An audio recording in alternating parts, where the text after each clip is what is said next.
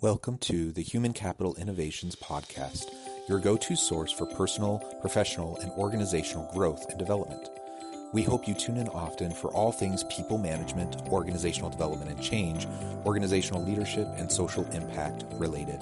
Maximize your personal and organizational potential with Human Capital Innovations Podcast.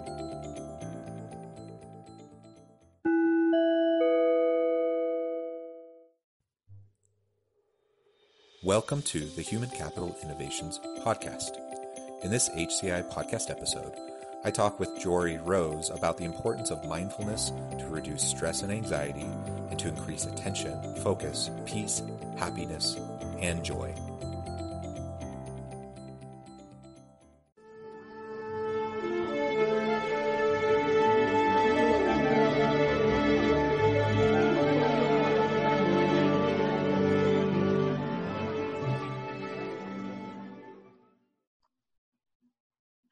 Joree Rose, welcome to the Human Capital Innovations Podcast. John, thank you so much for having me. I'm happy to be here. I'm really excited to have you joining us and to pick your brain in your area of expertise. You're a bit of an atypical guest on this podcast, given your background, which I'll share with the listeners in just a second. But it's very, very applicable to healthy organizations, to healthy employer-employee mindsets, and to having motivated employees that can come and be their whole selves and contribute in the workplace.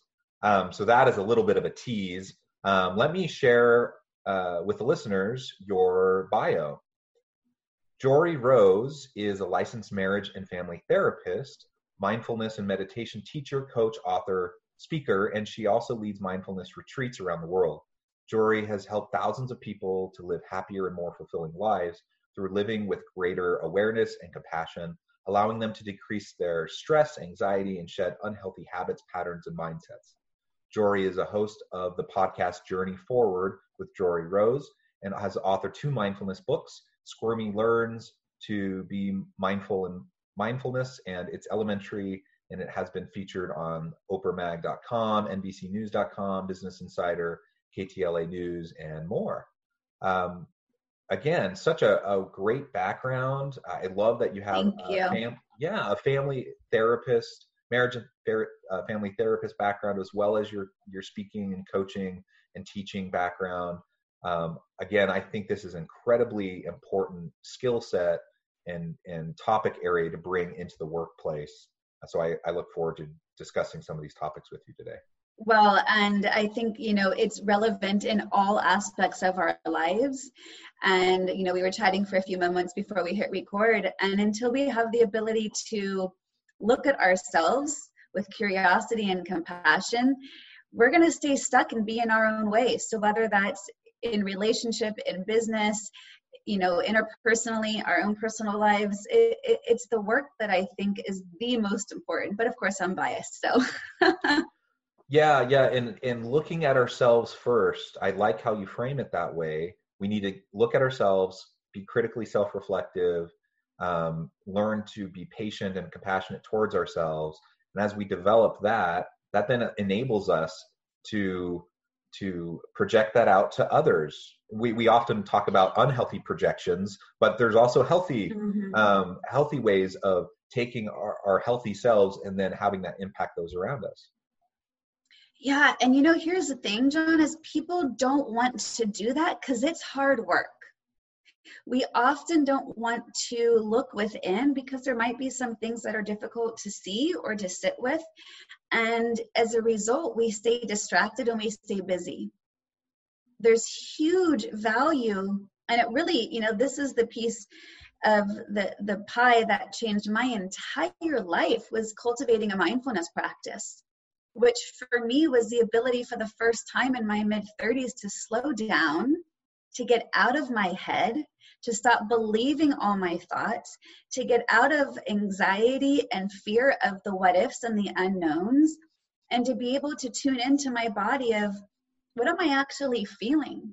What am I experiencing? How can I reconcile the not knowing how I got here? Because I was just on autopilot my whole life. And while, that constant what's next, created a beautiful life, but yet I was completely out of alignment. Yeah. And it affected everything. It affected my ability to know who I was. It affected my ability to feel seen in my relationships. It got me stuck in my parenting. It kept me stuck from developing my career. I had to get out of my own way in every which aspect of my life.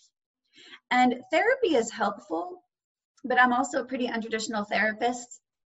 And this is why the mindfulness component is so important to me in my work, because therapy is great, and it also doesn't always give us the tools to move forward. Therapy can give us the ability to understand our past. It can give us greater insight into our patterns, into who we are. But what I find most people really want is when they say, I'm stuck, I don't know how to move forward. Right? So that awareness, not processing and understanding is a big component, but it's not the answer. And to me, and I'm a little bit biased again in this, but I think mindfulness is the answer to everything, because it's all about how can you respond and not react to what's arising? How can we learn to be present even with what's hard? Because we tend to push away, ignore, deny, resist what we don't like. And we tend to grasp and cling and attach and overly identify with what we do like. And in doing so, we cut off half of our human experience. And if we're doing that within ourselves, we're most certainly doing it with others. Yeah, so much there that you just said that I love. Which is why I paused, because I could keep going, but I thought, let me just pause, because I'm sure we can delve in a little bit more on just that. Yeah, no, that's a great starting point. And I love how you talk about how I appreciate you being vulnerable and talking about how in your own life you felt stuck and you're kind of going through the motions, going through the grind. I imagine you're largely responding to kind of societal family expectations of what like the good life is and what you should be doing. And so you're just checking off boxes, going down the path of life.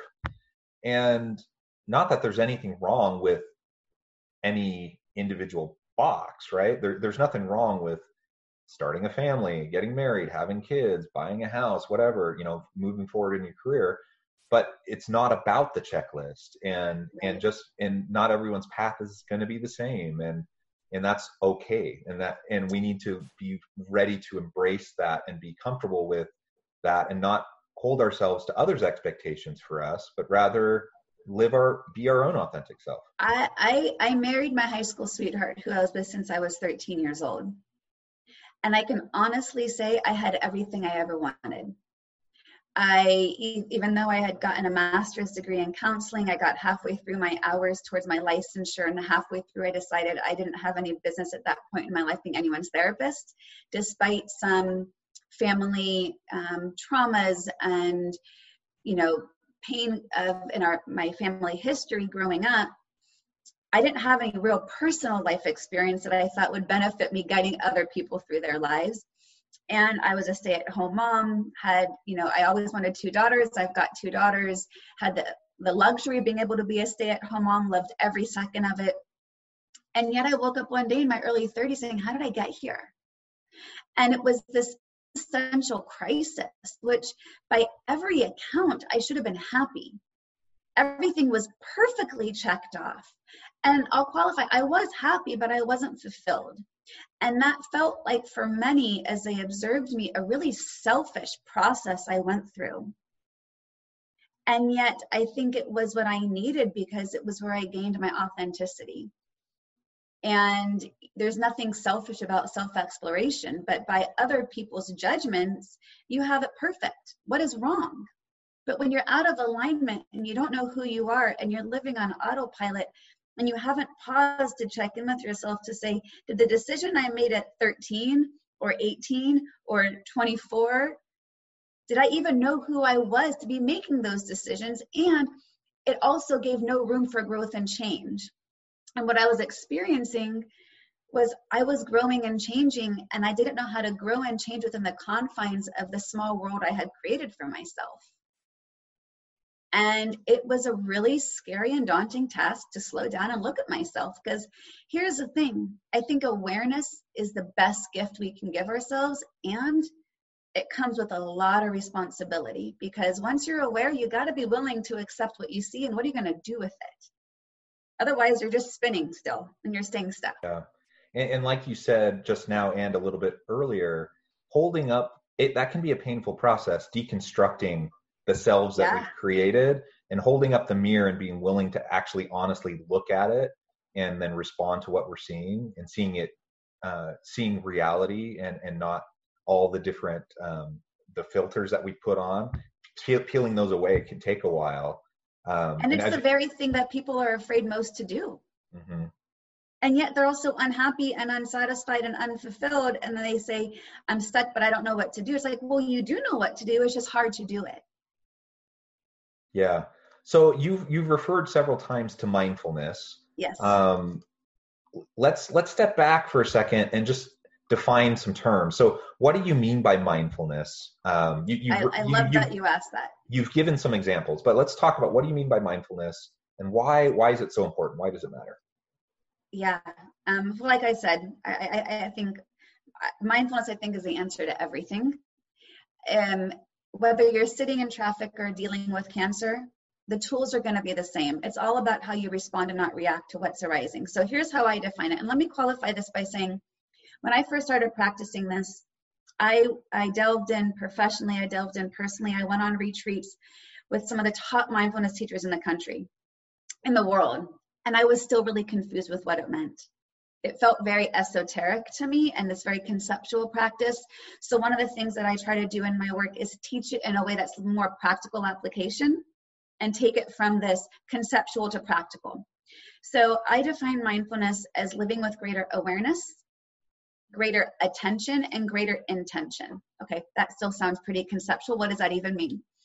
It's greater awareness, which means just to notice rather than be distracted from or afraid to look at, noticing what's arising both inside of us and around us. So what's going on inside of us? So we've got thoughts, we've got emotions, we have sensations in our body. What's going on around us is we've got distractions, we've got people, we've got devices, and we tend to just live on autopilot. So we can just start by increasing awareness of, oh, look, that's an interesting thought, versus the automatic pilot of believing the thought, acting on the thought of it as if it's true and if it's, reality. It's giving space for your emotions to exist instead of automatically judging them as good or bad and pushing away the bad ones and holding on to the good ones. It's just allowing and accepting. The second component that I said is paying attention. So what do we want to pay attention to? Well, we have typical habits and patterns and mindsets and tendencies of what we normally do when those things arise, the thoughts, the emotions, the sensations, the distractions. So if we're just paying attention to normally when a thought comes in, I believe it and then act on it as truth, let me see if I can pause and just observe it. Because what happens when we can create what's called an observer mind, which is a fancy way of creating some space, right? And just not over-identifying with everything that's coming up, giving some space between you and the thought, you and the emotion, you and the distraction, you and this other person. Now you can come to the third answer, or the third component of my definition of mindfulness, which is intention. Why am I doing what I'm doing? Because if I can have the awareness that I've been living on autopilot, and oftentimes those old habits, those old patterns, maybe I formed from a core memory in childhood that I took on this belief system that served me then, but maybe 20 years later is not serving me now. I can have the awareness to respond intentionally. And one of the ways that we want to respond is by staying really present. That's another key component of mindfulness, is being present. Because if we're not present, where are we? Well, our mind wanders at least 47% of the time. So we go to the past where we ruminate and get stuck. We go to the future where we have anxiety and fear. And we're often missing what's right here in front of us. So being more mindful is easier said than done. We're not supposed to be constantly on awareness 24/7. So to me, it's not just noticing whether or not we're aware and being present. It's having the awareness of when we're not, when we've sunk back into autopilot. Or another component of mindfulness is to be compassionate to ourselves, to others. The autopilot might be judgment, right? We have a pretty loud inner critic. So when we notice that old inner critic starts, yapping their mouth again. Oh, look at that. My inner critic's kicking in. Let me see if I can just quiet that down by being compassionate to myself and say, this is really hard right now.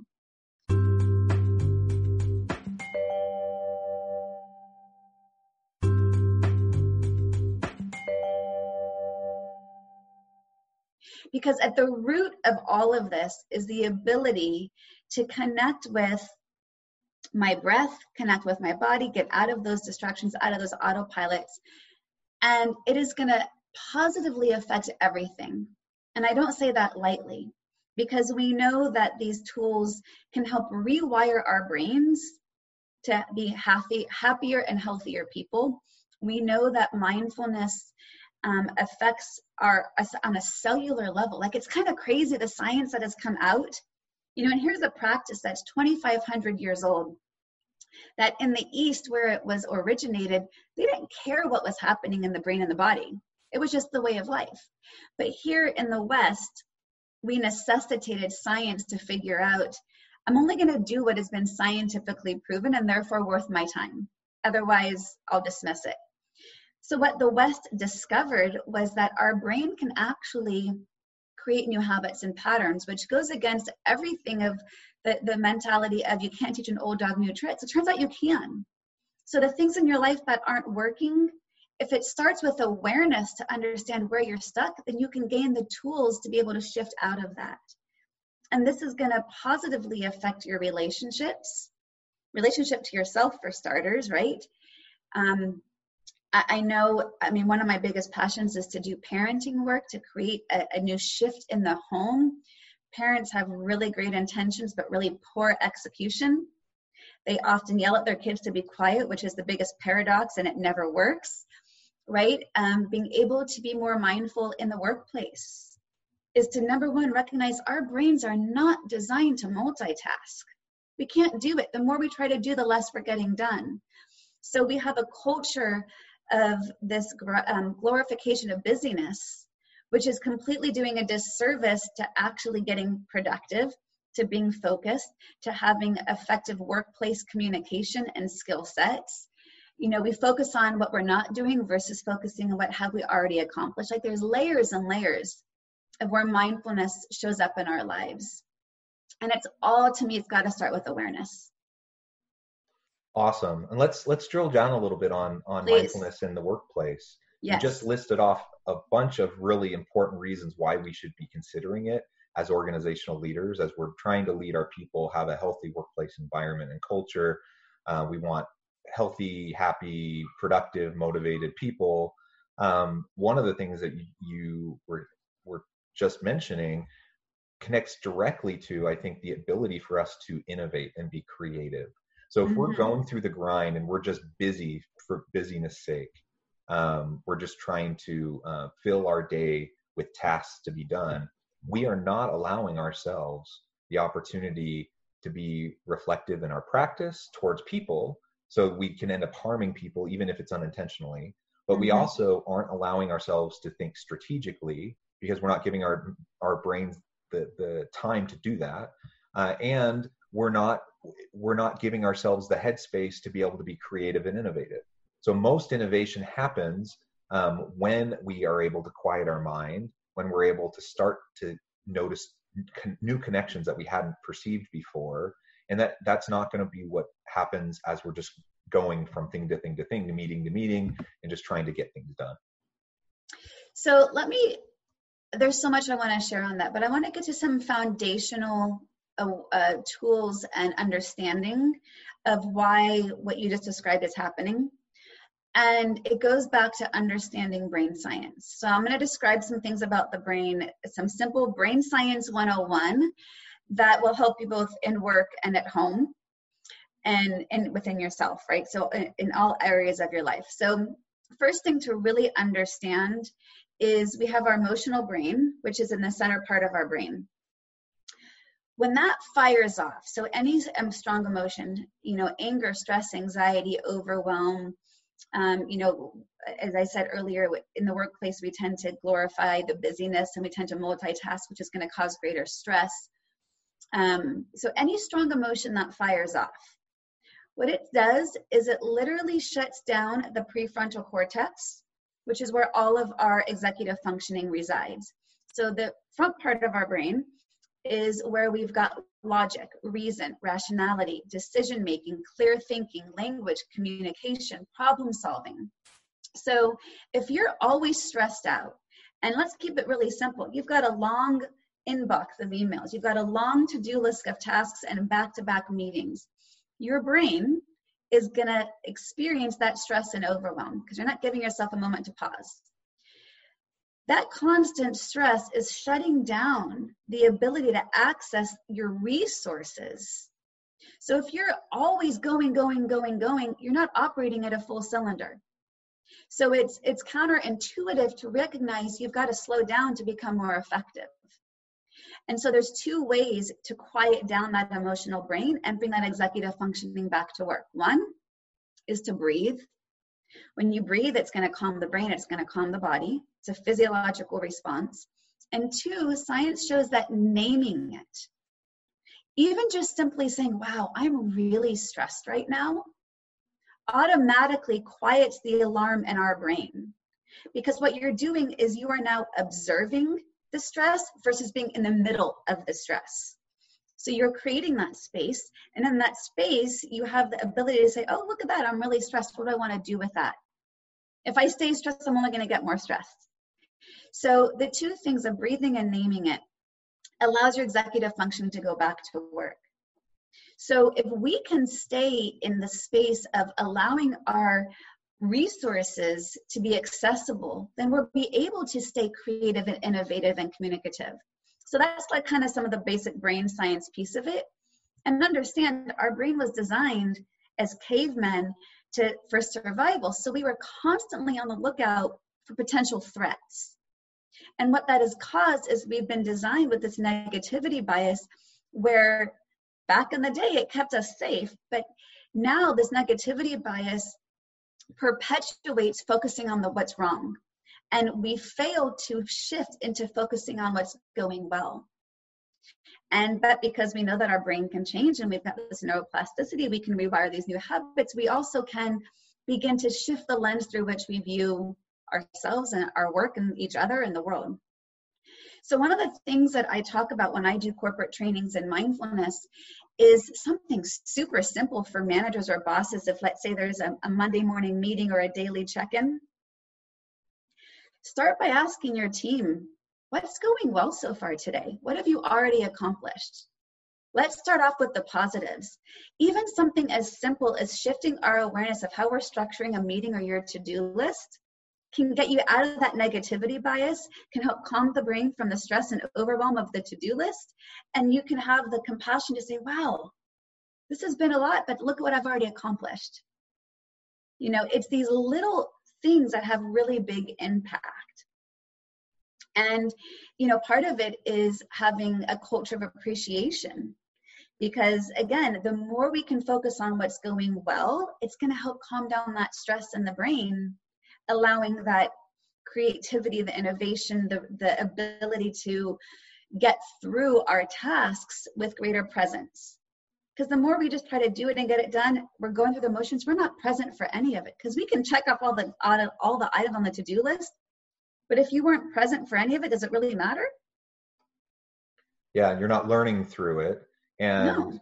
Yeah, and when that approach is taken, then ultimately we come out the other end, maybe having accomplished a few things, but we're not finding engagement, joy, satisfaction through what we've accomplished. We're not growing from what we accomplished, and likely we haven't energized the tasks that we've performed, right? So we're just often we end up doing the bare minimum.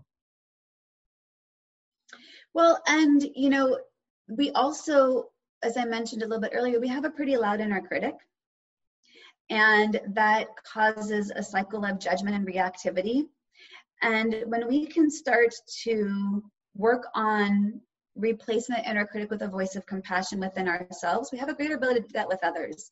And one of the things that I've seen is a shift in the corporate world is there seems to be not only a greater awareness, but desire to create a more compassionate work environment.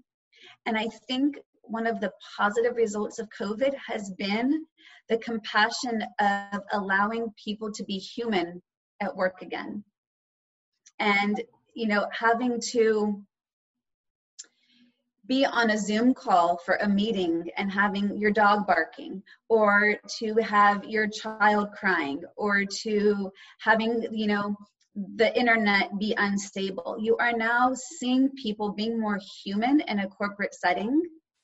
And I think that is one of the best things that corporate world and companies and corporate culture adopt, is this humanness versus this robotic approach to just get things done. I completely agree.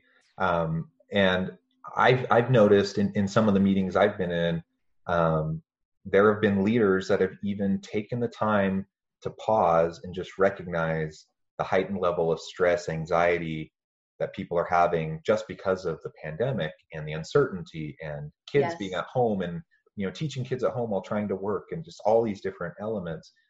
I've been really impressed by some leaders where I've seen them openly acknowledge that, express compassion for the employees, look for ways to offer accommodations, and to recognize that it's tough, it's difficult.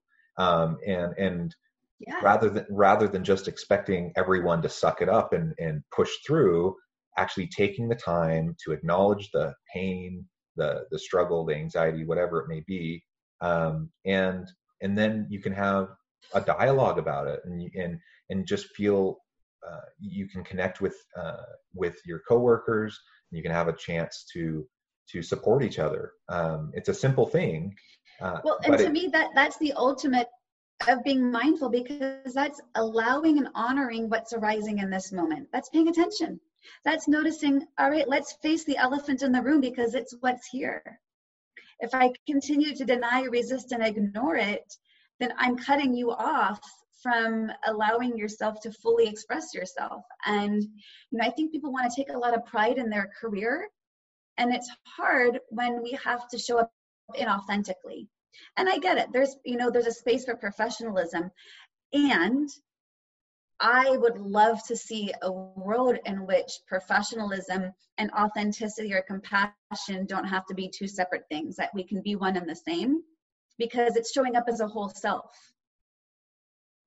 Yeah, absolutely. Well, it has been a real pleasure talking with you. We're about out of time. As we're talking more and more, I have more and more questions, more and more things that I would love to discuss with you. So perhaps we could have the opportunity to do this again sometime. I'd love to have you back, and we can have. I would be happy to. I think these are such important conversations, and I'd be happy to come back again anytime. Awesome. Well, before we close today, I want to give you a chance to share with the listeners how they can get connected with you and learn more about the work you do. Yeah, the best place to find me is my website, joreerose.com. It's JOREEROSE.com. There you'll find all my social media outlets you can connect with me on. I'm mostly on Instagram and Facebook. And you'll also get access to connect with my podcast, Journey Forward with Joree Rose. I also have online courses and meditations. I lead retreats around the world. I've got plenty of resources. So that's the one-stop shop to connect best. Awesome. Well, thank you again. It's been a true pleasure talking with you. I really appreciate your perspective and the expertise that you bring to bear in terms of mindfulness and how we can apply that in all aspects of our lives, but also within the workplace. I hope you stay healthy. Have a wonderful weekend. So and we'll be in touch.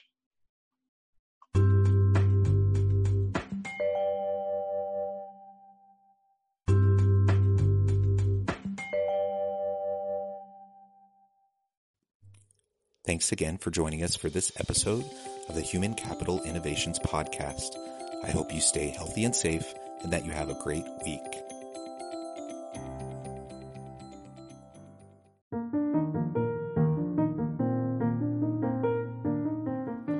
Check out our new weekly LinkedIn newsletter, Alchemizing Human Capital. exploring industry trends via original research and interviews with executives and thought leaders from across the globe. We look forward to having you join us.